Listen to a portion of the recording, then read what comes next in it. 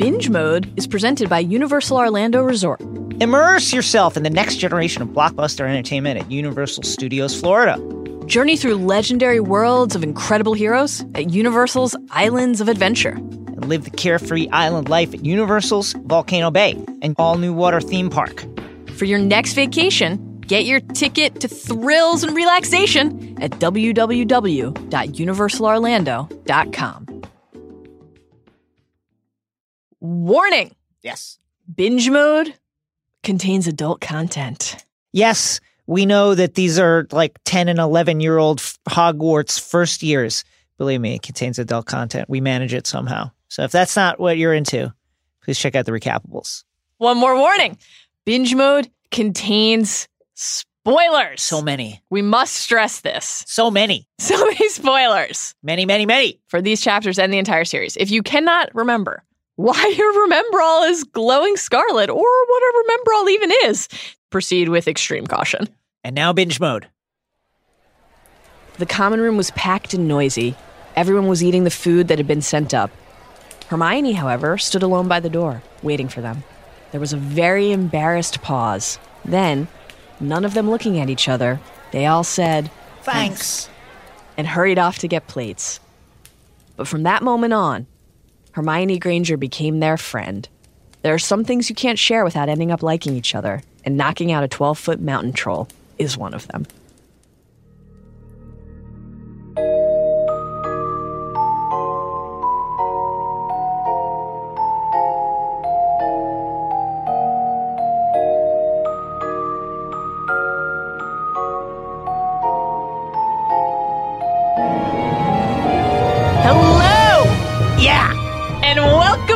Binge Mode Harry Potter. Dun, dun, dun. I'm Mallory Rubin, executive editor of TheRinger.com. Joining me today, now that he's finished flagrantly massaging the long-standing, 100 years, well-established school rules regarding first years and broomsticks so that his own house can finally compete for the Quidditch Cup. Damn it! It's Ringer staff writer, your headmaster, Jason Concepcion. Hey, I'm just saying, the NCAA rules are kind of opaque on this. It's just because it hasn't been done in 100 years doesn't mean you can't do it. Mal, found a secret for you. He's underage, but, we can do something about it. I've also found you a weather report. It's hot, but not the hottest, which means it's finally time for Binge Mode Harry Potter, where we will explore every facet of the Harry Potter universe. Be you Gryffindor, Ravenclaw, Hufflepuff, or Slytherin, please subscribe on Apple Podcasts, Stitcher, Spotify, or wherever you get your podcasts. And please rate and review us 5 stars only.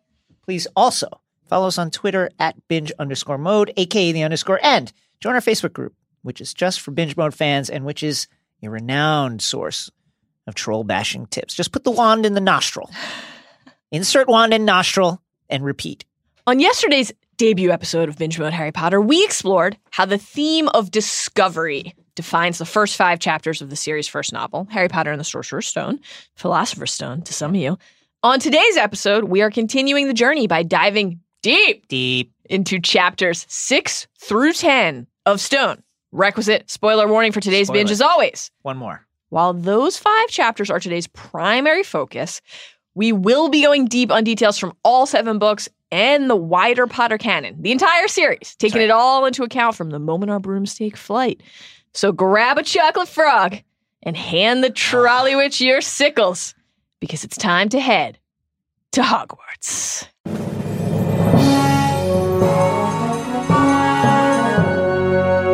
Jason? Yeah. Welcome to a new year at Hogwarts. Wonderful. Before we begin our banquet, I would like to say a few words, and here they are. Nitwit! Blubber! Oddmond! Tweak! Thank you. Now that that's out of the way, let us offer up a brief refresher on what actually happened in chapters 6 through 10 of Sorcerer's Stone by climbing aboard the Scarlet Steam Engine of plot, the Hogwarts Express. Chapter 6, the journey from platform 9 3/4. Aww. Harry spends the rest of the summer poring over his Hogwarts textbooks and bonding with Hedwig. He manages to cajole the extremely reluctant Dursleys into driving him to King's Cross Station, but only, we realize, because Vernon can't wait to watch Harry realize there is no platform 9 3/4. Looking at his ticket, what? 9 3, wait, who? Can someone help me with this? Just as Harry's panic begins to rise, he meets a beautiful red-headed woman, Molly Weasley, 5 of her children, Percy, the prefect, twins, Fred and George, youngest son, Ron, and daughter, Ginny. She points to the barrier between platforms 9 and 10 and tells Harry, just walk through there with a little bit of pace. Pick up the pace and walk straight through. Fred and George spot his scar and realize who he is. The train pulls away and Ron asks to share Harry's compartment where Harry meets Scabbers, Ron's narcoleptic hand-me-down rat. Harry and Ron commiserate over a box of chocolate frogs, trading cards. The two meet Hermione Granger, who's helping a boy named Neville Longbottom search for his missing toad. It's a tough look for my guy, Neville. Oh, dear sweet Neville. She knows who Harry is as well. After Hermione leaves, Harry has his first of many, many dust-ups with Draco Malfoy and his goons Crabbe and Goyle, many of them on the train. Yes. Finally, they arrive at their destination, Hogwarts. Chapter 7, The Sorting Hat. Woo! Professor McGonagall greets the first years, as do the ghosts of Hogwarts. The sorting ceremony begins. Harry's really nervous about where he's going to end up, or what if, he wonders, the hat decides he isn't magical at all? Yeah. What if this has all been some kind of a mistake? When Harry's name is called, the hall crackles, just as the train had, with murmurs of recognition. Potter? Is that Harry Potter? Did she say Harry Potter? After a few tense moments, when it seems as if Harry could get sorted into Slytherin, the hat announces, following Harry's internal, not Slytherin, protestations, better be Gryffindor. Later, there's a feast, and Harry gets his first look at Severus Snape. Mr. Potter? And feels, for the first of many times, a jolt of pain running through his scar. What could it mean? What could it mean? Dumbledore speaks, warning students to stay out of the forest, not to use magic in the corridors between classes.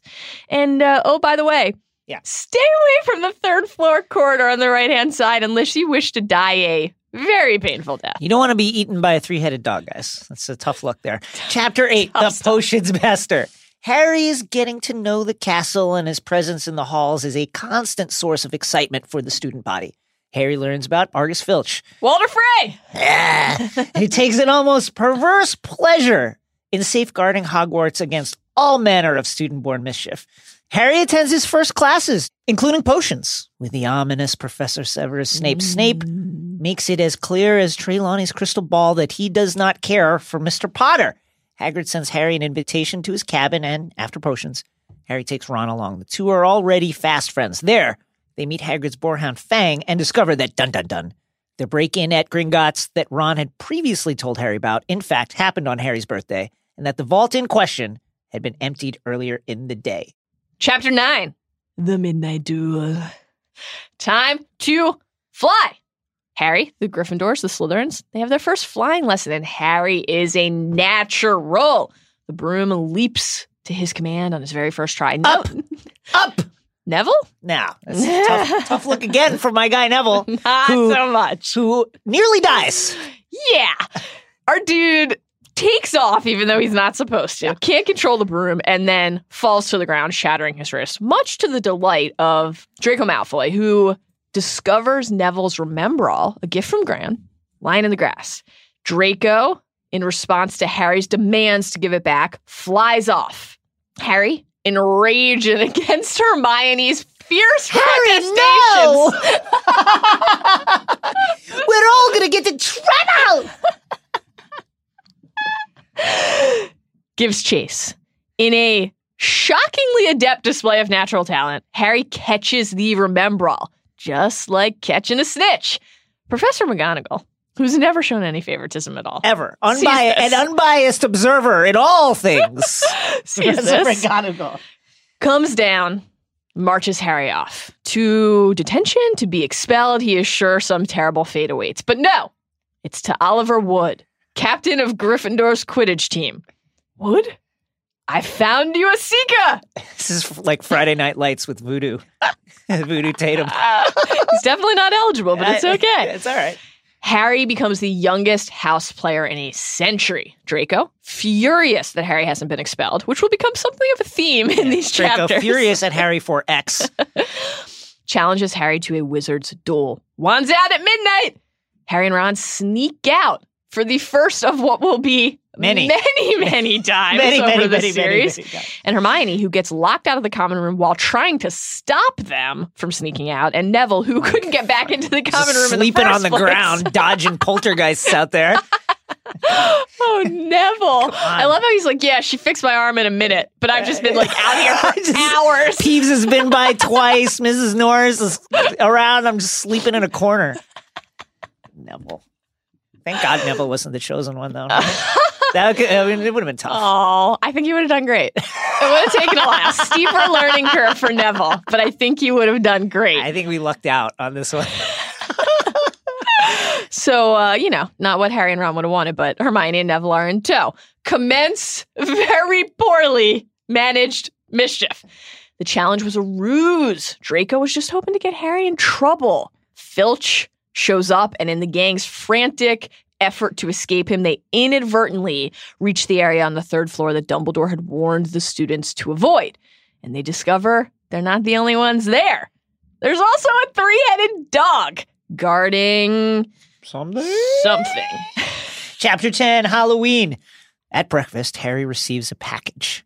A Nimbus 2000 broom in clear violation of eligibility rules. The gift is from Professor McGonagall, an unbiased observer in all things, who in just a few chapters has revealed herself to be an elite sports homer. Unbelievable. Draco Malfoy is beside himself with jealousy yet again. Wood puts Harry through his first training session. He intends to play Harry at Seeker, the game's glamour position. And Halloween arrives. Harry has been at school for 2 months now, and he's getting used to it. In charms, he tries and fails to make things fly using the Wingardium Leviosa spell. Hermione is, of course, already good at this. Later in the dining hall, Professor Quirrell sets off a panic when he runs up to Dumbledore shouting, "Trap!" in the dungeon, creating perhaps the greatest Harry Potter gif of all the gifs. Dumbledore orders all students back to their dormitories, but Harry and Ron, realizing that Hermione, who's been crying in the girls' bathroom after overhearing Ron saying no one can stand her, which was mean. Very mean. Extremely mean, Ron. Run to warn her and end up battling the troll in the girls' bathroom. Harry inadvertently shoves his wand up its nose, and Ron, really against all odds, successfully deploys Wingardium Leviosa on the troll's club. Then drops the club on the troll's head, knocks it unconscious. Hermione ain't no snitch, despite the fact that to this point she has threatened numerous times to snitch. She lies, covers for the two, saying, "Oh, they saved me," and they all escape punishment and discover something much more rewarding: a new friendship. Guys, onward! Aww. Mal, you'll soon find out some wizarding families are much better than others. You don't want to go making friends with the wrong sort. I can help you there. I think I can tell who the wrong sort are for myself. Thanks. Crab Goyle, get her! And that gets us to this episode's big idea. So let's dive into the pensive. To sift through our thoughts, the defining theme of chapters 6 through 10 of Sorcerer's Stone is friends and foes.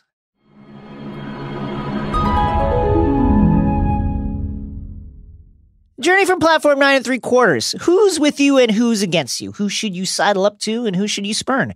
Who's nice, who's a jerk? These are the questions that face any person who's ever faced their first day at school, first day at a new job. Yes. Then there are those more subtle formulations, like who is an outcast? Where does this person who I don't know stand in the school's social firmament? Are they popular? Are they not? Are they a nerd? Are they a jock? For Harry, these questions are much more pressing, existential even, because the new school he finds himself is Hogwarts. And at Hogwarts, there's like a million things that can kill Harry or render him... And we will see all of them. Yeah, we will see all for all the course of them. Of this series. Or render him otherwise magically inert. You know, there's a forest out there full of things that are just waiting to kill you, a lake filled with various creatures. Who knows what could happen? Wait, you mentioned a lake. Does Goblet of Fire have something to do with water? Shouts to our guy, Jason Cahill, former producer, whose one memory of Goblet of Fire is something having to do with water. Is there water involved in there? Hogwarts also filled with people who are magically powered and, if they have some kind of ill intent, could obviously do some kind of massive harm to Harry. Navigating these currents would be tricky for anyone, but Harry, of course, is famous. That's the wrinkle. The best thing about being the new kid at school is it's a fresh start, right? You go there Nobody knows you. You have some kind of agency in how you're perceived. You can present yourself as the cool kid or as the dangerous kid or the whatever. Harry doesn't have that privilege because as soon as he arrives on platform 9 3/4, he's recognized. Fred or George, we're not sure at this point, pointing at the scar. What's that? Are you? George or Fred again. He is, aren't you? Harry Potter? The news quickly spreads to the rest of the Weasley clan. Ginny Weasley, a little bit later. Oh, Mum, can I go on the train and see him? Mum, oh, please. Molly, you've already seen him, Ginny, and the poor boy isn't something you goggle at in a zoo. And notice here the allusion to the snake from the Vanishing Glass, right? Yes. Is he really, Fred? How do you know? Asked him. Saw a scar. It's really there, like lightning. Molly, poor dear, no wonder he's alone. And in time, the Weasleys will become more than Harry's friends. They'll become his family. Love the way she says, poor dear. Poor dear. So sweet. It is not a coincidence, of course, that the Weasleys enter Harry's life in a moment of need when Harry is feeling vulnerable, feeling alone, unsure of what to do or even where to turn. Where do we, as human beings, look when we're lost, when we're unsure? We look to our friends, we look to our family. And Harry, until this moment in his life, really has neither. Yeah. Hagrid's looking promising, but, Hagrid's not around right now to help. Couldn't have given him any tips about how to get onto the train. Hagrid, come on. Listen, I would trust him with my life. I assume he's the one who told you I would be in the studio today? Yes, but that's neither here nor there. The Weasleys, who will become both friend and family for Harry, instantly function in this way for him. When Harry tries to push out this question, the thing is, I don't know how to consider how Mrs. Weasley's response to that query is presented. How to get onto the platform? She said kindly. Until Hagrid, no one had ever guided Harry kindly before at all. And just where they are right now, platform 9 3/4, is such a brilliant invention because it again reinforces this notion for us that magic is just one barrier away, one veil away. Veils will become a theme in the story too, for both good and bad reasons. This chapter shows us that for Harry, friendship was also just one train ride away. It doesn't feel that way at first, though, because when he gets on, he has to make his way all the way to the end of the train to find an open compartment because all of these other ones are full. They're already packed with friends who know each other already, with people who are reuniting after a summer apart, people who want to look at Lee Jordan's tarantula. Even witnessing the extremely hilarious intro exchanges that we get with Fred and George, it could have been more alienating for Harry than welcoming, because it could have just been another reminder that so many of the people around him already have bonds from family or friends that he lacks. And that changes quickly, though, from the book. Harry felt a great leap of excitement. He didn't know what he was going to do, but it had to be better than what he was leaving behind. It starts to get better when Ron makes the fateful choice to join Harry in his compartment. Already, these two bonding almost on sight. Yeah. What if Harry hadn't spotted the Weasleys on the platform? What if Ron hadn't heard from his brothers who Harry was? What if he hadn't asked to sit down? It's amazing to think about these tiny, sometimes mundane moments that forge life-altering bonds, these chance encounters that shape our lives. What if Neville's toad didn't get away from him and then Hermione didn't go looking for it and therefore didn't come by and meet them in the train compartment? What if Bill Simmons was never like, what if you two did a podcast called Binge Mode? Unbelievable. What if we get a lot of sleep? But my heart would be empty. Yes. And my soul too. Get that remember all out. Ron, to his credit, has no tact. That's not Ron's style. And that actually quickens the bonding. Ron is just whatever comes to mind, Ron is going to say. He's ready to chat. That's it. He's been chatting his whole life. You trying to stand out in a family with like multiple redheaded loudmouths? You better know how to talk. He dives right into asking Harry about his scar, whether he remembers you-know-who. From the book, Harry, who found Ron just as interesting as Ron found him, asks if all Ron's family are wizards. This is another instance of the brilliance of J.K.'s writing and of creating a protagonist who doesn't know his own fame. Right. Harry and Ron's friendship can blossom on equal footing. The Weasleys, in general, might be odd, but Harry doesn't think he's on a pedestal. He actually has no context for understanding how he is viewed. Right. It's one thing to say you're famous, but it's very difficult to grapple with what that idea means for real. Although he's beginning to now that people are just like, hey, Harry Potter. Right. He's just a boy trying to make a friend at school. And crucially, Harry's interest in Ron lets Ron open up in a way that accelerates the bonding as well. Harry's not the only one who's sharing information. Ron starts to discuss the size of his family. And in doing so, he reveals to Harry and to us these deep-seated insecurities. He says, everyone expects me to do as well as the others, but if I do, it's no big deal because they did it first. And then he also starts to hint at the family's economic station. And Ron seems to think that he's said too much because, as the book tells us, he goes back to staring out the window. But Harry senses this. Harry is an astute observer, and he immediately seeks not to shame Ron or even ignore it and let the moment pass, but to comfort him by telling him that there's nothing wrong with not being able to afford an owl. And Harry says, I never had any money in my life until a month ago. Consider how quickly Harry feels this desire to comfort and soothe Ron, to make Ron feel like he doesn't need to be ashamed. Yeah. Ron immediately displays this very same protective instinct when Harry is explaining that he's not trying to be brave by saying Voldemort. Ron, like everyone else basically in the wizarding world, expresses shock when he hears those syllables forming. But Harry, as he says, just doesn't know any better. And after he says that, he voices the concern that's been eating away at him, that he's going to be the worst in the class, that he's going to know the least. And Ron tells him not to have that fear, that there are tons of people who grew up not knowing anything about magic and that everything will be okay. Already, this quickly, their first conversation, they're seeking to make each other feel at peace. Harry Potter, future early investor in Weasley's Wizard Wheezes IPO. One of the most can't-miss IPOs I think I've ever seen in my life. Literally, initially a 100% stakeholder. When you say early investor. So often in Harry Potter, it's the quiet moments that tell us so much. The way that, for instance, this is jumping way ahead, but the way Dumbledore reacts to certain moments of emotion by Harry Potter when they're alone.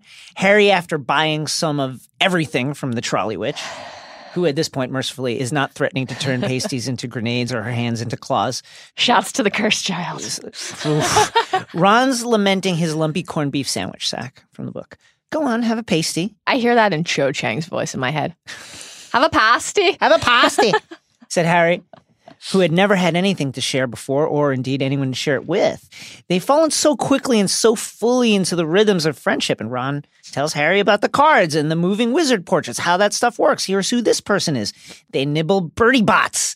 Every flavor bean together. Disgusting. And they talk about Quidditch, which Harry is like, Quidditch who? What? Brooms? Multiple balls? What? What? As Ron and his chipped hand-me-down wand are about to attempt some Scabbers-centric magic, Hermione, who's again helping Neville look for Trevor, the toad, from the book. She had a bossy sort of voice, lots of bushy brown hair, and rather large front teeth.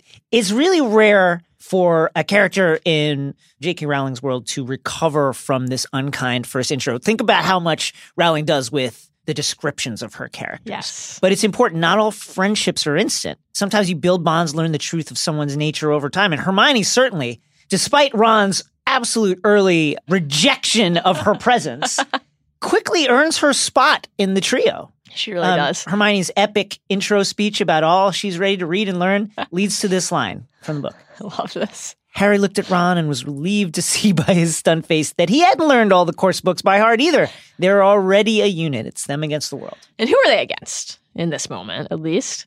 Very, very quickly, Malfoy and his cronies. Harry's new foes. We have met Draco Malfoy already, though we, the readers, and Harry had not been formally introduced yet when Harry was with the pale, pointed-faced boy at Madame Malkin's. Harry takes Draco's measure the moment. Yeah. He's like, oh, this guy's bad. That introduction is made. This is instant. Yeah, Draco is basically there on a recruiting mission. Yeah.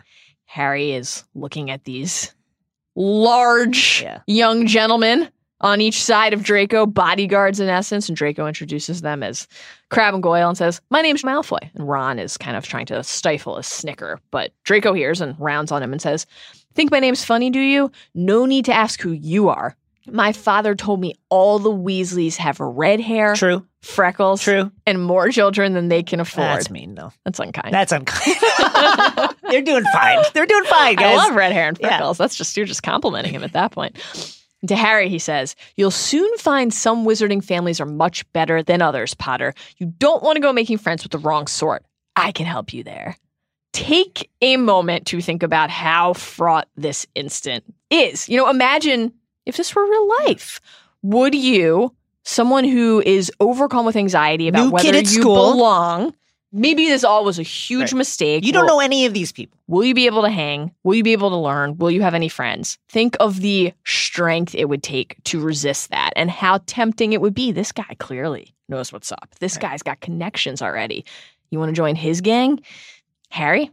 Not interested. He says, I think I can tell who the wrong sort are for myself, thanks. This is essential Harry. This is Harry in a line. Yeah. He has such a strong moral compass and such a strong instinct that he trusts, sometimes to a fault. Yes. Whatever the cost may be. Whatever the cost is. He's not really thinking about repercussions. It's right or wrong. Yes, and it is equally essential to remember choice matters. Harry's choice here seals his rivalry with Malfoy, yes, but it also further cements his budding bond with Ron because Harry chose Ron. He stuck up for him. He picked him.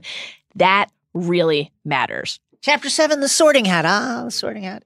Every community, every subgroup seems, from the outside looking in, homogeneous, right? Connected, of one mind. But with experience and proximity, cracks naturally appear. Schisms, the kind that can tear a community apart, set wizard against wizard, witch against witch, the kind that turns friends into foes, begin simply. They begin, perhaps, if you think about it, with sorting people into houses, which is essentially a kind of referendum on a person's character before their character is even fully realized. When that person is an 11-year-old child. Here is a portion of the Sorting Hat's first song. You might, I don't know if I can do it. Yeah, you can. You might belong in Gryffindor, where dwell the brave at heart. Their daring nerve and chivalry set Gryffindors apart. You might belong in Hufflepuff, where they are just and loyal. Those patient Hufflepuffs are true and unafraid of toil. Or yet in wise old Ravenclaw, if you've already mind, where those of wit and learning will always find their kind. Or perhaps in Slytherin, you'll make your real friends. Those cunning folks use any means to achieve their ends. That already sounding quite ominous. And, that's also the only verse that doesn't, beautifully flow and rhyme. I know. It's or perhaps in Slytherin, where they'll do anything. You just watch out for them, guys, okay? So put me on. Don't be afraid, and don't get in a flap. You're in safe hands, though I have none, for I am a thinking cap. Yay! This idea of worlds within worlds, unity and division. Everyone who's here, except for Filch, Tough stuff for Filch. Wizard. We don't have to blow up Filch's spot like that yet. Tough look for my guy Filch. Everyone is a Hogwarts student. Everyone is part, most crucially, of the magical world. But they're divided within. They choose to be divided within. This is a legacy of the founders. So this theme of the cost of division will be present throughout the series and our podcast. But right here in this moment, the first sorting, Harry's sorting, McGonagall tells them some stuff that sounds pretty good, actually. Yeah, sure. She says the sorting is a very important ceremony because while you're here, your house will be something like your family within Hogwarts. This is a really nice idea. Protection, support, common goals. Harry's never had a family. This sounds lovely to him. She even kind of fronts that, not everyone hates Slytherin. No one believes this. Every house is great. She says each house has its own noble history and each has produced outstanding witches and wizards. Like Voldemort.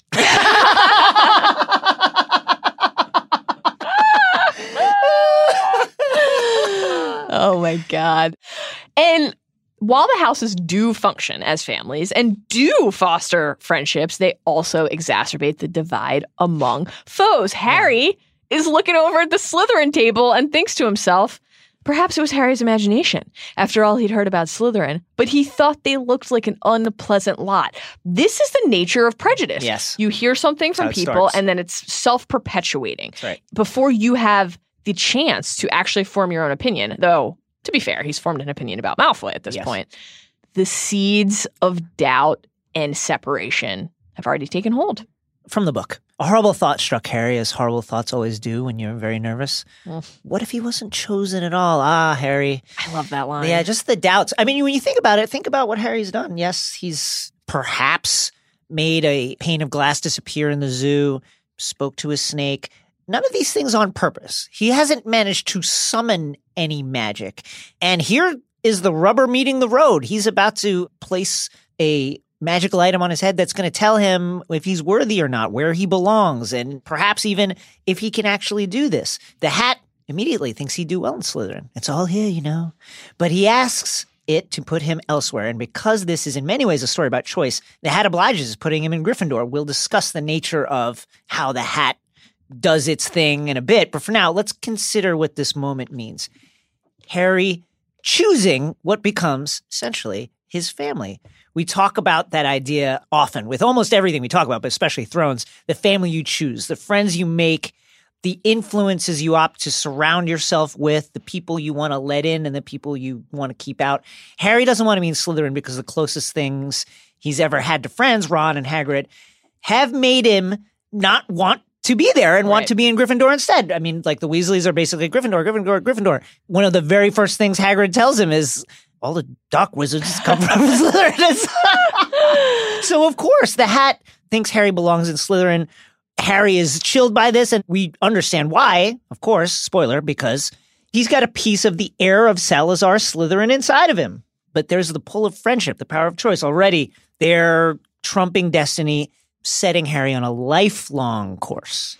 Very charming description of Harry crossing his fingers under the table as a, quote, pale green Ron is being sorted because he's already that invested, already cares that much about being able to share this new part of his life with Ron. Ron should not have been worried. Legacy. Well, of course, but that's what makes Ron that makes feel the worst. That same sentence that you just read about Harry, a horrible thought struck Harry as horrible thoughts always do, and you're very nervous. That's how Ron's feeling too. What if I'm the first in my family who doesn't get in? That would be wild. What if I'm the first from my family who doesn't get into the house where mom and dad used to fuck when they were at school? Jesus Christ. We did tell you that binge mode contains adult content. Still got the marks. The bonding at the Gryffindor table begins, as does your foray into Seamus Finnegan accent work here. My dad's a mole. I'm half and half. My dad's a mole. Mom didn't tell him he was a witch till after they were married. Bit of a nasty shock for him. Love Seamus. Not enough Seamus. We get that from Seamus. We hear from Neville all about how his whole family thought he was without magic until dear Uncle Algy, thoughtful guy, dropped him out of a window and Neville bounced.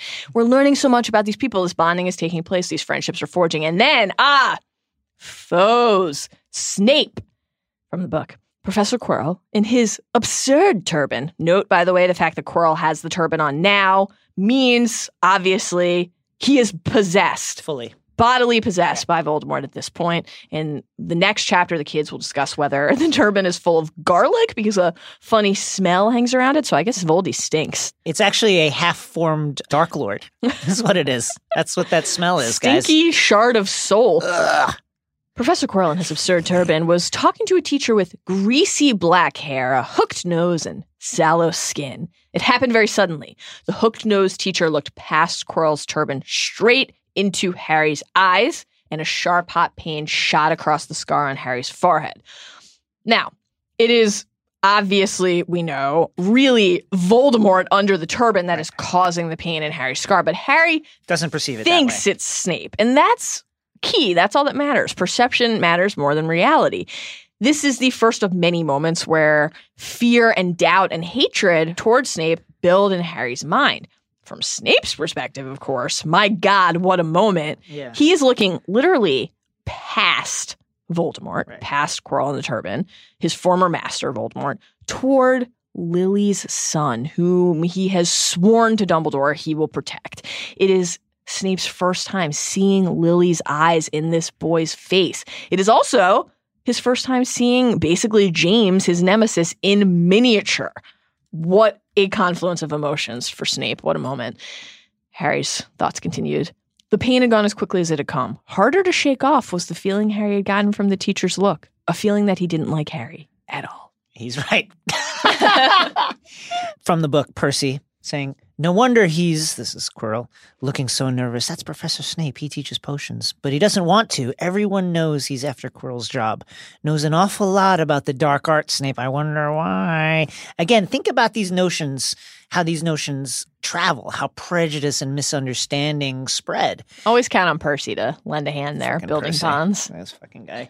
Which brings us to Chapter 8, the Potions Master. Severus Snape, friend or foe? That question is absolutely essential to the experience of this story.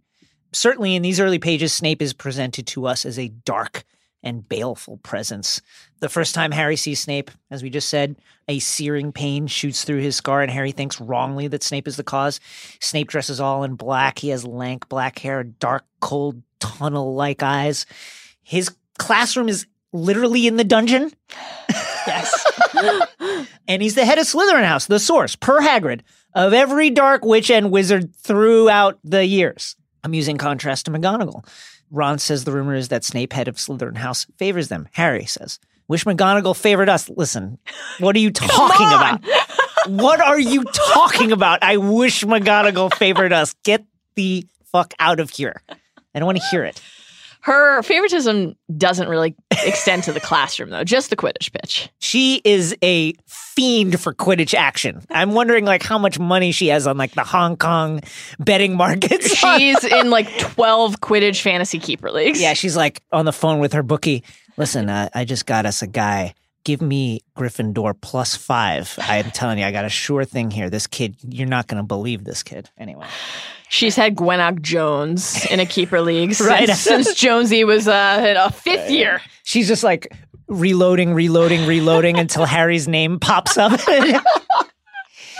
And Snape takes an immediate and unambiguous dislike to Harry, picking on him in a way that is really, really unfair and clearly unfair to everyone who observes it. From the book, Snape says, "Ah, yes, a new celebrity."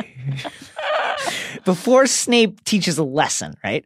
Before any of the first years, except Hermione, have had a chance to learn anything, he's already quizzing Harry in a manner meant to humiliate him, purposefully. Snape, Potter, what would I get if I added powdered root of asphodel to an infusion of wormwood? Harry doesn't know.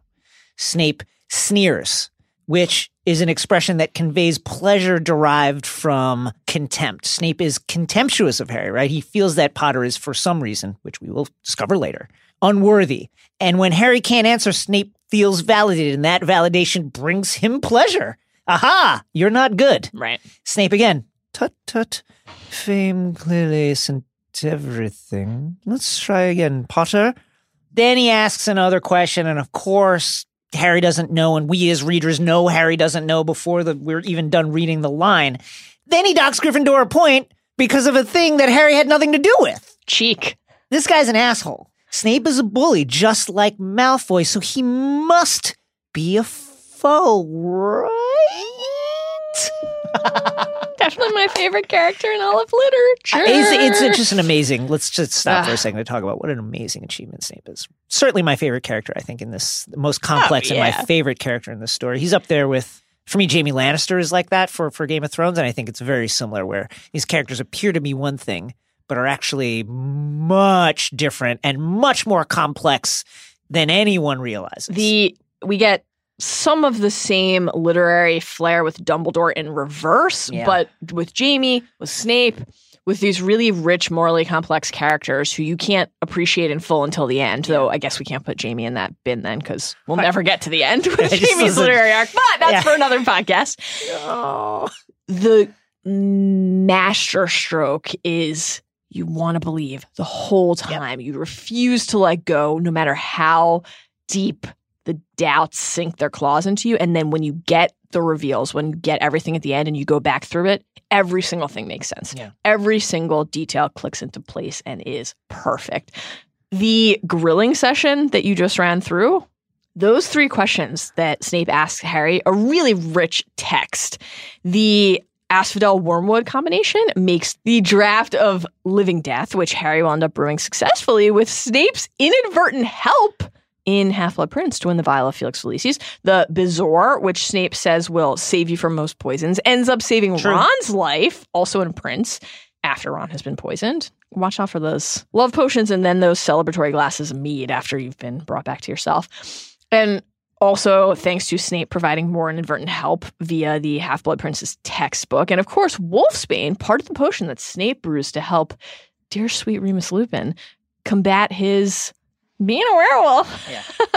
And then there's the hidden meaning of the asphodel wormwood question. Shouts here to Zach Cram for digging up this nugget. Asphodel is a type of lily, and wormwood is associated with regret and bitterness. Beautiful. Even in these early stone stages, when Harry is convinced that Snape loathes him, Snape is painted in a way that intrigues the reader so fully. We are repelled by Malfoy. We hate him. We're fully unified with Harry there. But with Snape, we're concerned, certainly, but we're also wondering what's going on here. You know, can we maybe get like a Spotify playlist of his best monologues? This passage of him setting up what potions class is going to be, you cannot hate the character who says this. This is incredible. You are here to learn the subtle science and exact art of potion making. Just incredible. I'm all in on Snape right from that. Even Hagrid can't convince Harry that there's nothing going on with Snape's treatment of Harry. Harry mentions later in Hagrid's cabin, he really seems to hate me after recounting all the stuff that went in the class. And Hagrid says, rubbish. Like, I'm pretty sure. Why should he? He brings up Charlie, and Harry wonders if Hagrid changed the subject on purpose. And then the book says, yet Harry couldn't help thinking that Hagrid didn't quite meet his eyes when he said that. Ha ha. At least Harry has something else to think about the Gringotts theft, which occurred the same day Harry and Hagrid were there. The same day Hagrid was like, no safer place in the wizarding world. I tell you this. And featured a vault that had been emptied that very day. Ha ha. Oh. Chapter 9, The Midnight Duel. Things just keep getting worse between Draco and Harry, and Draco is something of a catalyst for Harry because Draco's petty bullying really helps awaken the hero inside of Harry and the anger. Yes. The lack of discipline. We learn in this chapter that Harry is enraged by people who pick on those who are weaker than themselves. And of course, this makes sense. Harry has spent the last 10 years being bullied by Dudley and his gang and by Vernon and Petunia as well. Harry's courage, his willingness to fight for other people is in many ways his defining trait. We see it here at the flying lesson. Less as steely bravery in the face of danger than as an explosion of rage at the sight of any injustice, which really overwhelms his fear and, again, another theme here, often his good sense. Right. Think it through. No, he doesn't. Not Harry's strong suit. At the first flying lesson, when Draco laughs at Neville's misfortune and zooms off with the boys' remembrall, Harry sees red. And not just because the remembrall is probably glowing scarlet at that moment. It's in that headspace where righteous anger leads to direct action that Harry finds his real calling. No! Shouted Hermione. Madam Hooch told us not to move. You'll get us all into trouble. I would like to quickly sidebar on Madam Hooch. Yeah, tough look for her. You're a witch. You can do magic. These kids are flying for the first time. Be prepared for, literally seems like the one thing you should be prepared for as a kid falling off a broom. Slow him down as he's falling. The book version is like, okay, he fell. The movie version is like Neville almost dies 15 times on the way to the ground. Very tough. He almost gets impaled on various items in the castle. Only a broken wrist, though, you know? Back to it from the book. In a rush of fierce joy, he realized he found something he could do without being taught. This was easy. This was wonderful. He pulled his broomstick up a little to take it even higher and heard screams and gasps from the girls on the ground and an admiring whoop from Ron. That last sentence is really interesting. And from a writing craft standpoint, I think actually necessary. Harry is, for the first time, displaying his heroism, but it's not pure altruism here. He's thrilled at the reaction. It feels good to have people like, ooh, wow, holy shit. Speaking of friends. Yes. Shouts to Professor McGonagall, a great and extremely biased friend to anything and everything Gryffindor Quidditch related. With Harry and Scarlet and Gold, her already existing affection for him and his late parents combine with her Buddy Garrity house boosterism instincts. It's ridiculous how corrupt she is. To wonderful effect. Harry Potter? Never in all my time at Hogwarts. How dare you? You might have broken your neck. And Harry is sure that he's going to be Yeah, but she's expelled. mad. She's furious. She's furious that he wasn't there sooner. Yeah, why did you not tell me that you had this? We would have skipped this public displays to bring you on as a rigger, so no one would know that you're this good. Parvati, Ron, they're trying to come to Harry's aid, but Professor McGonagall is having none of it. We think she's in a rage, and she marches Harry off through the castle, wrenching doors open. All these descriptions reinforce the idea that she is really pissed and Harry's in trouble. And it turns out she's taking him to Wood. Wood? Thought Harry, bewildered. Was Wood a cane she was going to use on him? This is some incredible British school system stuff right there. And then we get the truth of it. Potter, this is Oliver Wood. Wood, I've found you a seeker. The boy's a natural, she continues. I've never seen anything like it, and trust me, I would know. I scout the seeker pool as soon as they're on their first toy broomsticks. Walks out of the room, calls her bookie. Yeah, put 15 on Gryffindor, I'm telling you. 15 galleons. It's a sure thing now. I shall speak to Dumbledore and see if we can't bend the first-year rule. I love how she's just admitting this. She's like, let's fuck the rule. Fuck the rule. This kid's a natural. He's amazing. Heaven knows we need a better team than last year. Flattened in the last match by Slytherin. I couldn't look Severus Snape in the face for weeks. I'm kind of turned on by McGonagall, I guess. She knows what she wants. She's a woman of passion. It's true. Also, she keeps biscuits at her desk. What more could you want? And she turns into a cat. Incredible woman. Incredible. And then, jokes aside, there's a truly lovely moment when, after warning Harry to train hard, she turns to him and says, your father would have been proud. He was an excellent Quidditch player himself. Ron is, of course, the first person Harry tells, and Ron is floored by this. Floored.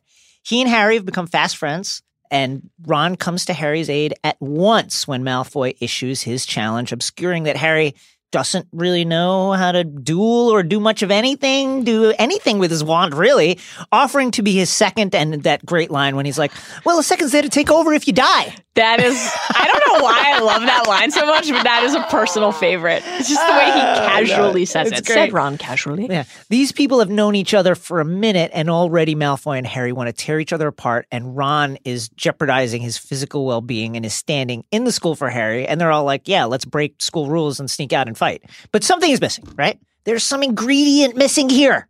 Something bossy and smart to the point of know-it-allness and utterly beyond her years competent. Harry and Ron need Hermione, though they do not know it yet. Don't we all need Hermione? Yes, I think we all do. We need a Hermione in our lives, all of us. And when Harry and Ron are sneaking out to meet Draco's challenge, who should be there to remind them that whatever this is that's happening right now, it is against the rules? Hermione continues her harangue. Now what am I going to do? Ron, that's your problem. We've got to go. We're going to be late. Just one more example, by the way, of why does everyone keep saying Hogwarts is so safe? The kids literally can't get into the common room. But the murderers can in later books. The murderers, there's the suspected murderers. There's a three-headed dog that kills people. It's full of ghosts. Voldemort's soul is lurking in the building. No safer place than Gringotts other than Hogwarts, where you'll fall off your broom and get locked out of your common room literally immediately. Harry almost... Also, there will be a troll. Neville almost died. Neville almost died. It's not even wintertime. Very early on. Yeah. A lot of fraud situations early on, including this one, which is, of course, a trap sprung by Malfoy to land them in Filch's clutches. They flee and then flee again from Peeves. And when they wind up facing a locked door, Hermione comes through. She doesn't want to be there, but she's not just going to stand around when she is there. Handy bit of Alohomora magic unlocks the door. But the bonding can't begin just yet because a couple things. Yes. One, as Hermione cannot wait to point out. She's the first. They can't see it, but she's like, come on, Malfoy duped you. Are you dummies? Are you fucking serious? You're going to duel? Nobody knows how to do anything, and he wants to duel? Also, get the fuck out of here. Did none of you notice that the three-headed dog was standing on something? Harry's like, the floor? You idiot. I wasn't looking at its feet. I was too busy with its heads. No, not the floor. It was standing on a trap door. It's obviously guarding something, she said, glaring at them. This is an iconic Hermione Granger moment here. I hope you're pleased with yourselves. We could all have been killed. Or worse, expelled. She's dead, but she passed her owls. I'm going to bed. Chapter 10, Halloween. Tough beat on the faux front for Malfoy when he realizes that Harry hasn't been expelled. Drat! The rivalry will only grow from here, and as will Harry and Ron's friendship. Harry tells Ron what he knows and suspects about the Gringotts break-in from the book. All they wanted was a way of getting back at Malfoy, and to their great delight, just such a thing arrived in the mail a week later. Harry's broomstick arrives at his table with a note. Do not open the parcel at the table. It contains your new Nimbus 2000, but I don't want everyone knowing you've got a broomstick or they'll all want one. Don't open the bag of money that I just sent you and funneled through your father's church so that you could start a quarterback immediately this year. Also, don't open the parcel at the table. It's shaped like a fucking broom, guys. You know what? You know what I mean? It's shaped like a broom. Subtlety, a lost art. Malfoy tries to rat Harry out to Flitwick, but it backfires. Yes, that's right. Professor McGonagall told me all about the special circumstances, Potter. Of course she did. You think she's been at this a while, guys. She knows what she's doing. Harry says, it's really thanks to Malfoy here that I've got it. Tough beat for Malfoy, who's still on that comet. That fucking trashy comet. Not for long. Yeah. Not everyone is pleased with Harry's triumph here. Hermione. So I suppose you think that's a reward for breaking the rules? It is! Yeah, it's literally what it is. It's literally exactly the professor broke it. It's literally a reward for Harry breaking the rules. He was not supposed to fly. He did. Then he got put on the Quidditch team and got a broom. At least there aren't any nags on the Quidditch pitch where Harry takes his first spin on the Nimbus and enjoys his first meeting with a true lifelong friend, the Golden Snitch. Great moment when Wood is explaining that whichever seeker catches the snitch wins 150 points. Quote, so they nearly always win. Get the fuck out Good game. Yeah, right. Harry has been in school for 2 months. And, quote, the castle felt more like home than Privet Drive ever had. Of course, right? He has friends. Yes. He's discovering new abilities. He finally has a purpose. But first, it's time to make objects fly in charms, guys. Let's do it. And naturally, Hermione's natural. Ron, less so. From the book, Ron at the next table wasn't having much more luck. Wingardium Leviosa, he shouted, waving his long arms like a windmill. You're saying it wrong, Harry heard Hermione snap. Of course. It's Wingardium Leviosa. Make the ga nice and long. You do it then if you're so clever, Ron snarled. Hermione rolled up the sleeves of her gown, flicked her wand. It's a flick, remember? Flick. Swish and flick. Swish and flick. Flicked her wand and said, Wingardium Leviosa. And this is not, as it turns out, a bonding moment. It's never fun when someone dunks on you. It's a real emotional setback. From the book, Ron, it's no wonder no one can stand her. She must have noticed she's got no friends and mean. That's mean. Hermione hears this and, fatefully, runs to the bathroom to weep. Heads to the loo. Yeah. When Quirrell runs into the Halloween feast, his turban askew and gasps, Troll! In the dungeons! Thought you ought to know! Harry and Ron realize, as all the other students are making their way to the dormitories and the teachers are going to the dungeons, that Hermione does not know there's a troll on the loose. Can I stop you for a second? Are the prefects, Percy, are they not going to do a head count? You know what I mean? Yeah. Are they not going to... Percy doesn't have time for a head count. He's too busy Percy being like, you would think that the troll would have asked the prefects if it was okay to enter the premises. And even amid their rescue attempt, they should be focusing fully on Hermione here, but no, Harry, distracted. The Snape sensors are going off as they always are. They spot Snape crossing the corridor and disappearing from view. What's he doing? Harry whispered. Why isn't he down in the dungeons with the rest of the teachers? Why indeed? And then they smell and then see the troll, and they have an idea. There's a key. That's right. Let's lock it in that room. Only there is a problem. The problem is Hermione, whose feelings have been bruised by Ron's careless remark, is in there weeping. Hermione, they said together from the book. It was the last thing they wanted to do. But what choice did they have? Come on. I love that. I love it. Love the way this is framed because, of course, they do have a choice. They could run away. Of course. And any number of Hogwarts students would actually run away. You think Malfoy is going to say, what choice do I have? I better go in there. Crabbe and Goyle are in there. Oh, well. Tough beat for them. That'll keep the troll occupied for a while. Quite a meal. Right. Very few other people would have the courage to do what they did, but they're Gryffindors. They were in Gryffindor for a reason, friends for a reason. Their courage and maybe a little bit of guilt for the role they played and why Hermione's in this position urges them forward. They do battle. sort of. Ish. Ish. half and half kind of battle. Battle of a sort. Throwing taps and pipes. Harry leaps on the troll, his wand lodging in its nose. And it's a good thing that Hermione lectured Ron about how to properly pronounce Wingardium Leviosa, because all of a sudden Ron, really against all odds, again, maybe the most clutch Ron moment. I mean, it's up there. It's up there. It's good. Ron successfully deploys Wingardium Leviosa, lifts the troll's club up, club falls on the head of the troll, and the troll is vanquished. McGonagall, Quirrell, who is faking his terror. Oh my God, the quite troll! well. How did this happen? Clutching his heart. He, of course, we will come to learn, is the one who let in the troll and is quite gifted with trolls in general. And Snape, they enter the bathroom, and McGonagall is irate. She's irate. She doesn't want to see her star Quidditch player in a situation like this. Hermione comes to the boys' defense. And what's interesting about this is that Hermione does not need to do that. In many ways, it actually makes no sense that she does. It certainly cuts contrary to everything that we have seen of her to this point. Yes, but in addition even to her character, the actual series of events not that bad. It's not that like bad. They went and saved her life. They did actually She was save in mortal peril. Exactly. And they saved her. Surely McGonagall and the other teachers would have accepted that version of the truth as well as they had accepted the one that Hermione just offered up. But of course, her lie does more than the truth ever could, because it shows them that she understands that there's something more important than just a teacher's approval, paying a debt, shielding somebody from harm.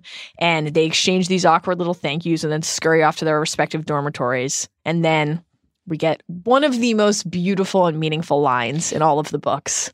But from that moment on, Hermione Granger became their friend. There are some things you can't share without ending up liking each other, and knocking out a 12-foot mountain troll is one of them. Oh, they will do much more in time. Much more by the end of this book. Indeed. Mal. Difficult. Very difficult. Plenty of courage, I see. Not a bad mind either. This talent, oh my goodness, yes. And a nice thirst to prove yourself. So prove yourself now, Mallory Rubin. Toss the invisibility cloak over our heads and lead us past Mrs. Norris, past Filch, into the restricted section to teach us what we need to know about the Sorting Hat.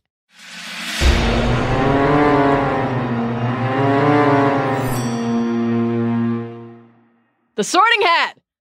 Oh, you may not think I'm pretty, but don't judge on what you see. I'll eat myself if you can find a smarter hat than me. With the opening of a rip along the brim, J.K. Rowling scintillatingly extends the proud fantasy tradition of breathing life and depth into a carefully crafted world through music that's specific to that universe.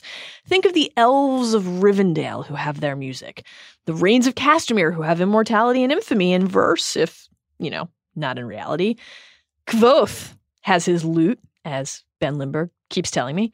And every school year, the dirty, patched, frayed Hogwarts Sorting Hat has a new song. The hat, which was sewn roughly 1,000 years before the events in this series, was initially just that, a hat worn by Godric Gryffindor, one of Hogwarts' 4 founders who, during their reign, divided Hogwarts students into eponymous houses based on the characteristics that they each prized most. As the hat tells us in Goblet of Fire, quote, by Gryffindor, the bravest were prized far beyond the rest. For Ravenclaw, the cleverest would always be the best. For Hufflepuff, hard workers were most worthy of admission, and power-hungry Slytherin loved those of great ambition. But how to ensure the smooth continuation of the sorting process after the founders left this mortal coil? Again, courtesy of the Hat's Goblet tune. 'Twas Gryffindor who found the way, he whipped me off his head. The founders put some brains in me so I could choose instead. When Harry and his fellow first years hear the opening lines of the Sorting Hat song, they're relieved. They don't have to wrestle a troll, as Fred had duped Ron into believing, or take a test, as Harry had come to fear. They just have to be themselves. And the hat, which uses a form of legilimency, a type of magic that we'll come to learn more about in Order of the Phoenix, assesses students' abilities and inclinations and sorts accordingly. Of course, being oneself, truly oneself, is ultimately much more daunting and defining than any test or troll session would be. From Sorcerer's Stone, the hat seemed to be asking rather a lot. Harry didn't feel brave or quick-witted or any of it at the moment. And who would, right, when faced with that kind of prospect? Harry, head already full of other people's anti-Slytherin, pro-Gryffindor rhetoric, notices that the hat seems to interact differently with each student. The hat took a long time to decide with Neville, Harry observes, but with Malfoy, it, quote, had barely touched his head when it screamed, Slytherin! Harry's personal sorting shows us that the hat factors in something other than the wearer's capabilities. Choice. Said a small voice in his ear. Difficult. Very difficult. Plenty of courage, I see. Not a bad mind, either. There's talent. Oh my goodness, yes. And a nice thirst to prove yourself. Now that's interesting. Yeah, it is interesting. Harry's desire to prove himself despite already having all of this built-in fame is more defining than any buzzword in a tune could be.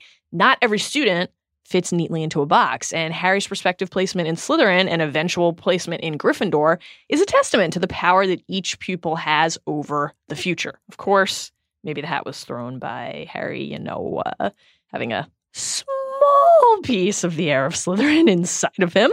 That doesn't mean, however, that the hat is willing to concede defeat. As J.K. Rowling has stated, the hat is in fact infamously stubborn, insisting that it sorts correctly, even if a given student's path would seem to argue otherwise. Even when it gives into a student's choice, the hat still holds on to its original position. Consider Chamber of Secrets, when Harry, who's questioning who he is and where he belongs, asks the hat if it placed him properly. And the hat says, yes, you were particularly difficult to place, but I stand by what I said before. Harry's heart leapt, and then the hat continues. You would have done well in Slytherin. That's a dagger for our dude Harry. Sometimes it's hard for even the hat to figure out what it thinks. Hat stall, a term explained on Pottermore, applies to a student whose sorting took more than 5 minutes. And it takes that long because the hat is truly split between multiple potential houses. This, according to JKR's Pottermore exploration, occurred with Peter Pettigrew, Gryffindor and Slytherin, and our girl, Minerva McGonagall, with Gryffindor and Ravenclaw. Hermione and Neville were nearly hat stalls, but were sorted into Gryffindor just shy of the 5-minute mark in Neville's case because the hat refused to give in to Neville's worry that he wasn't brave enough for Gryffindor. Good on you, hat. Also, speaking of Neville, good on you, hat, for twice serving as a vessel for the other relic of Godric Gryffindor, the Sword of Gryffindor, to present itself to our heroes in moments of worth and need. Harry in Chamber of Secrets, Neville in Deathly Hallows. Because Harry has a knack for missing the sorting ceremony, which he does in Chamber, Azkaban, and Prince, and of course in Hallows when he's not at school to start the term at all, we're only treated to 3 years of songs during the 7 books. But the hat's words in Order of the Phoenix tell us something crucial about how the hat views its role in the wizarding world. It's not just a sorter, it's a harbinger. The hat feels honor-bound to warn Hogwarts when it detects danger. In Order, the hat tells the assembled of the founders falling out and the ensuing corruption of the initial vision for the house system. The hat says, and never since the founders 4 were whittled down to 3 have the houses been united as they once were meant to be, and now the sorting hat is here and you all know the score. I sort you into houses because that is what I'm for. But this year I'll go further. Listen closely to my song. Though condemned I am to split you, still I worry that it's wrong. On and on it goes. Nearly Headless Nick tells the students of the hat, which goes on to implore students and teachers to band together across house against the rising dark magic, has issued warnings like this before across the years. That moment really highlights some of the dissonance at play in the story and in the Potter community alike. The hat and the houses are foundational to this tale and crucially to this fandom. As fans, we self-sort. We place ourselves into houses. We identify with the houses we want to be in. We wear t-shirts and scarves with the colors and animals of our chosen group. We take quizzes online. When we go to Pottermore, JKR's own site, we're presented with a robust sorting test. In Cursed Child, we learn that Hogwarts is still sorting. Neither the bulk of fans, nor JKR, nor the characters in her story have fully disavowed sorting. Yet it's clear that there's some discomfort there, some question over whether it's right to let traits define children so young or to divide people at all. The hat expresses this in Order. In Hallows, we witness, in a memory, Dumbledore telling Snape that he sometimes thinks they sort too soon. But as with so much else in Harry Potter, that dissonance only provides more depth. Life isn't simple, and neither is sorting. Jason! Yes! I don't expect you will really understand the beauty of the softly simmering cauldron with its shimmering fumes, the delicate power of liquids that creep through human veins, bewitching the mind and snaring the senses. But I do expect you to understand the power of the number 7. So let's split our nuggets, if not our souls. by sharing 7 of our favorite insights and observations from these 5 chapters. You go first.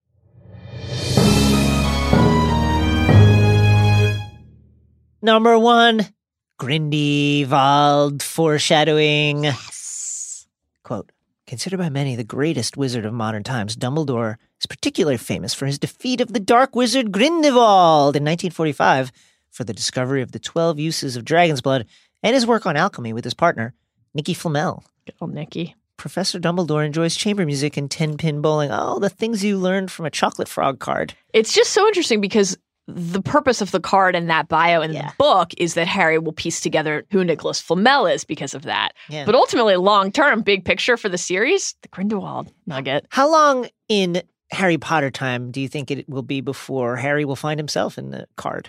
What a great question. Right? Now he's entered the magical community. I would think it would be fairly soon. Like when Albus Severus is buying a chocolate frog on the trolley. Well, I guess he's not because he's busy fleeing from the trolley witch and her weird scissor hands at that point. But yeah, if he's buying a chocolate frog, does he get a card with his dad on it? Great question.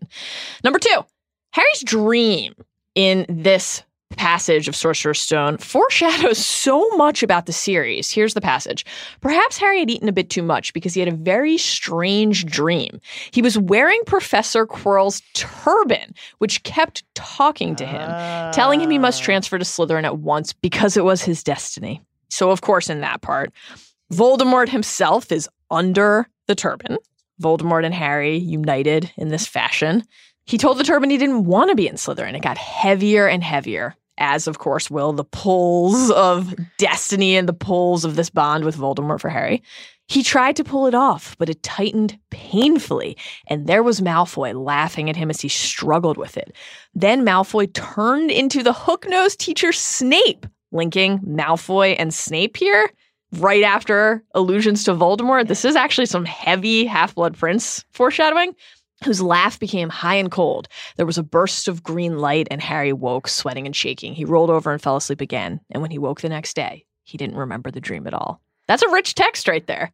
Number 3, Scabbers. Peter Pettigrew, you fucking villain. There's a ton here, of course, as there is with almost every line of this book. But by chapter 6 of book 1, we've met or heard of 3 of our 4 Marauders, even though we don't know that the Marauders are even a thing until book 3, right? There's lots of clues in the way Ron speaks about and interacts with Scabbers too. Quote, he might have died and you wouldn't know the difference. You mean he might have faked his death in some way? Is Ron's spell to turn a rat yellow a fake spell given as a prank by his brothers? Or is it real and it doesn't work because Scabbers isn't a rat? He's a man who's an animagus turned into a rat. Interesting stuff. Very good question. Number 4, the chapter, The Sorting Hat, provides our first introduction to ghosts. And while it initially plays as this kind of oddity to intrigue or amuse us, ghosts will be a key part of this entire series. We've got, of course, Moaning Myrtle. Nearly Headless Nick is a through line of the books, but in a particularly poignant moment, Harry and Nick discuss Sirius and the nature of choosing whether or not to move on. And of course, there's Helena Ravenclaw and the information that she has about a certain object that may or may not, it is, be a Horcrux. On that final front, we actually get a super early clue in this book when Harry and Nick are talking. Nick, after demonstrating how one can be nearly headless, tells the table that Slytherin has won the House Cup 6 years running. And then the passage goes, Harry looked over at the Slytherin table and saw a horrible ghost sitting there with blank staring eyes, a gaunt face, and robes stained with silver blood. And Seamus asks how the Bloody Baron got covered in blood, and Nick replies, I've never asked. Well, we find out in Deathly Hallows the Baron's doomed obsession with Helena Ravenclaw that ultimately resulted in their deaths. Number 5, the mysteries of Hogwarts Castle. From the book, here's Hermione describing the ceiling of the hall. It's bewitched to look like the sky outside. I read about it in Hogwarts: A History, the first of many Hogwarts: A History mention. Many. Hermione loves history. From the book again, Harry's mouth fell open. The dishes in front of him were now piled with food. House elves, man, they love to cook, don't they? Where is SPW? They love to cook. They love it. I swear to God, they enjoy this life. What about secret passages? From the book again, Filch knew the secret passageways of the school better than anyone, except perhaps the Weasley twins, and could pop up as suddenly as any of the ghosts. Anyway, we've got to go. This is the twins. Anyway, we've got to go. Lee Jordan reckons he's found a new secret passageway out of the school. Bet it's that one behind the statue of Gregory the Smarmy that we found in our first week. 142 staircases at Hogwarts, quote, some that led somewhere different on a Friday, some with a vanishing step halfway up that you had to remember to jump. Yes, that will loom large soon. Then there were the doors that wouldn't open up unless you asked politely or tickled them in exactly the right place. Lots here about the things pair, perhaps? Harry will eventually encounter. I love it. Yeah. Number 6, quote, Harry watched the girl and her mother disappear as the train rounded the corner. That's his future wife and mother-in-law. Pretty wild. It's just incredible. Knowing about the future marriages, there are just some really funny little moments in these introductory scenes when Ginny and Molly are discussing Harry's identity, and Ginny says, "Oh, Mom, can't I go on the train and see him, Mom? Oh, please." I mean, she's talking about her future husband. That's incredible. And there might not be anything better than Ron's initial assessment of Hermione, his future wife, which is, whatever house I'm in, I hope she's not in it. It's going to be actually your house that you live in together. That's what it's going to be. Number 7, Harry to Wood. So that's sort of like basketball on broomsticks with 6 hoops, isn't it? And then Wood's like, what the fuck is basketball? He's not watching NBA Desktop, I guess. My God. Come on, Wood. He's watching Quidditch Desktop. I like to think of Harry as a real process head. I think he is. Listen, Harry is breaking all sorts of eligibility laws. As we've said numerous times, it's ridiculous. He's probably looking at Tatum right now, and he's like, yes, McGonagall's all over that. She's been all over that for years, since he was just 11. Harry Potter, can you believe he's just 11? Mal, what is a wizard's duel? And what do you mean you're my second? Well, a second's there to take over if you die. Oh, man. That's a relief, because every episode, duel-related, death or not, we're going to honor the person or creature that compels us the most. Today, get ready, guys, because Ron Weasley is our king.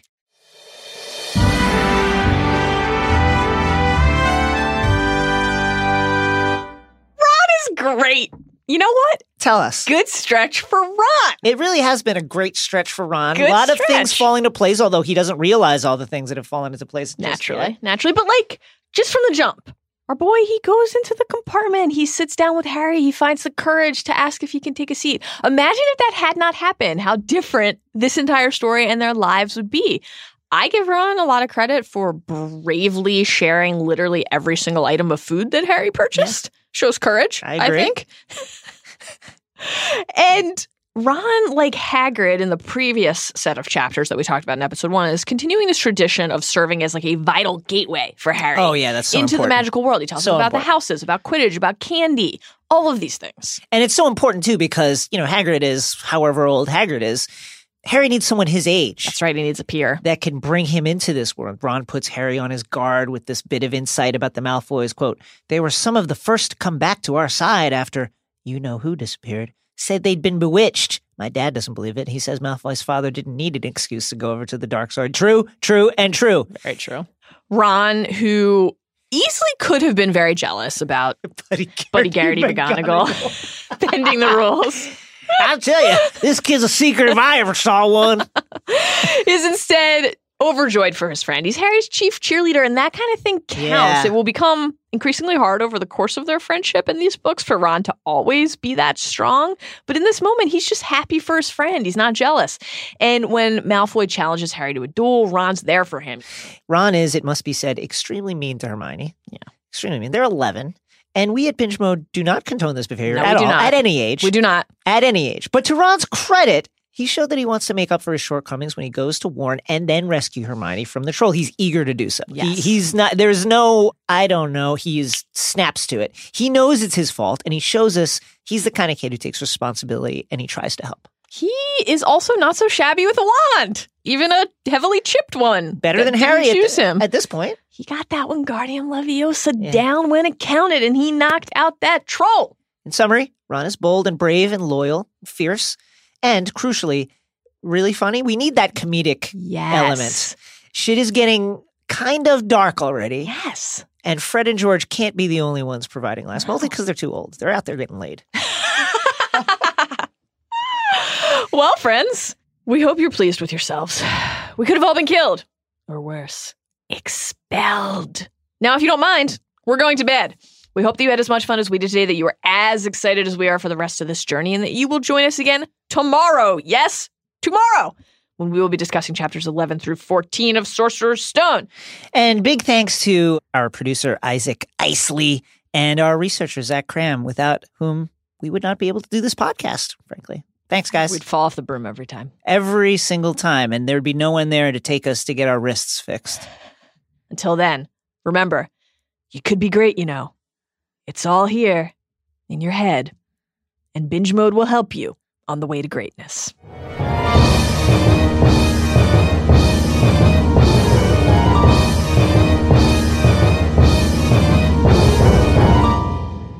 Hey, Mike, this is his Don Marine. Yeah, I want to talk about the roster that has just announced. I'm seeing this kid, Harry Potty's on there. First of all, nobody's known where this kid has been for the last 10 years. Second of all, there hasn't been a first year on the Quidditch team in like a century, Mike. I looked this up, and how can this even happen? This is against the rules, Mike. And then you know what I heard? I got a friend, his kid goes to Hogwarts, and he told him that one of the teachers there bought him a Nimbus 2000. Mike, how much is a Nimbus 2000? Like 500 galleons? This is crazy, Mike. You can't tell me this is not a violation of all the eligibility laws that we have out here. I know that Gryffindors are upset. Slytherins won the last 6 cups, but if you can't beat them straight up, Mike, I'm sorry. I don't know what to tell you. I'll take my answer off the line. Thank you.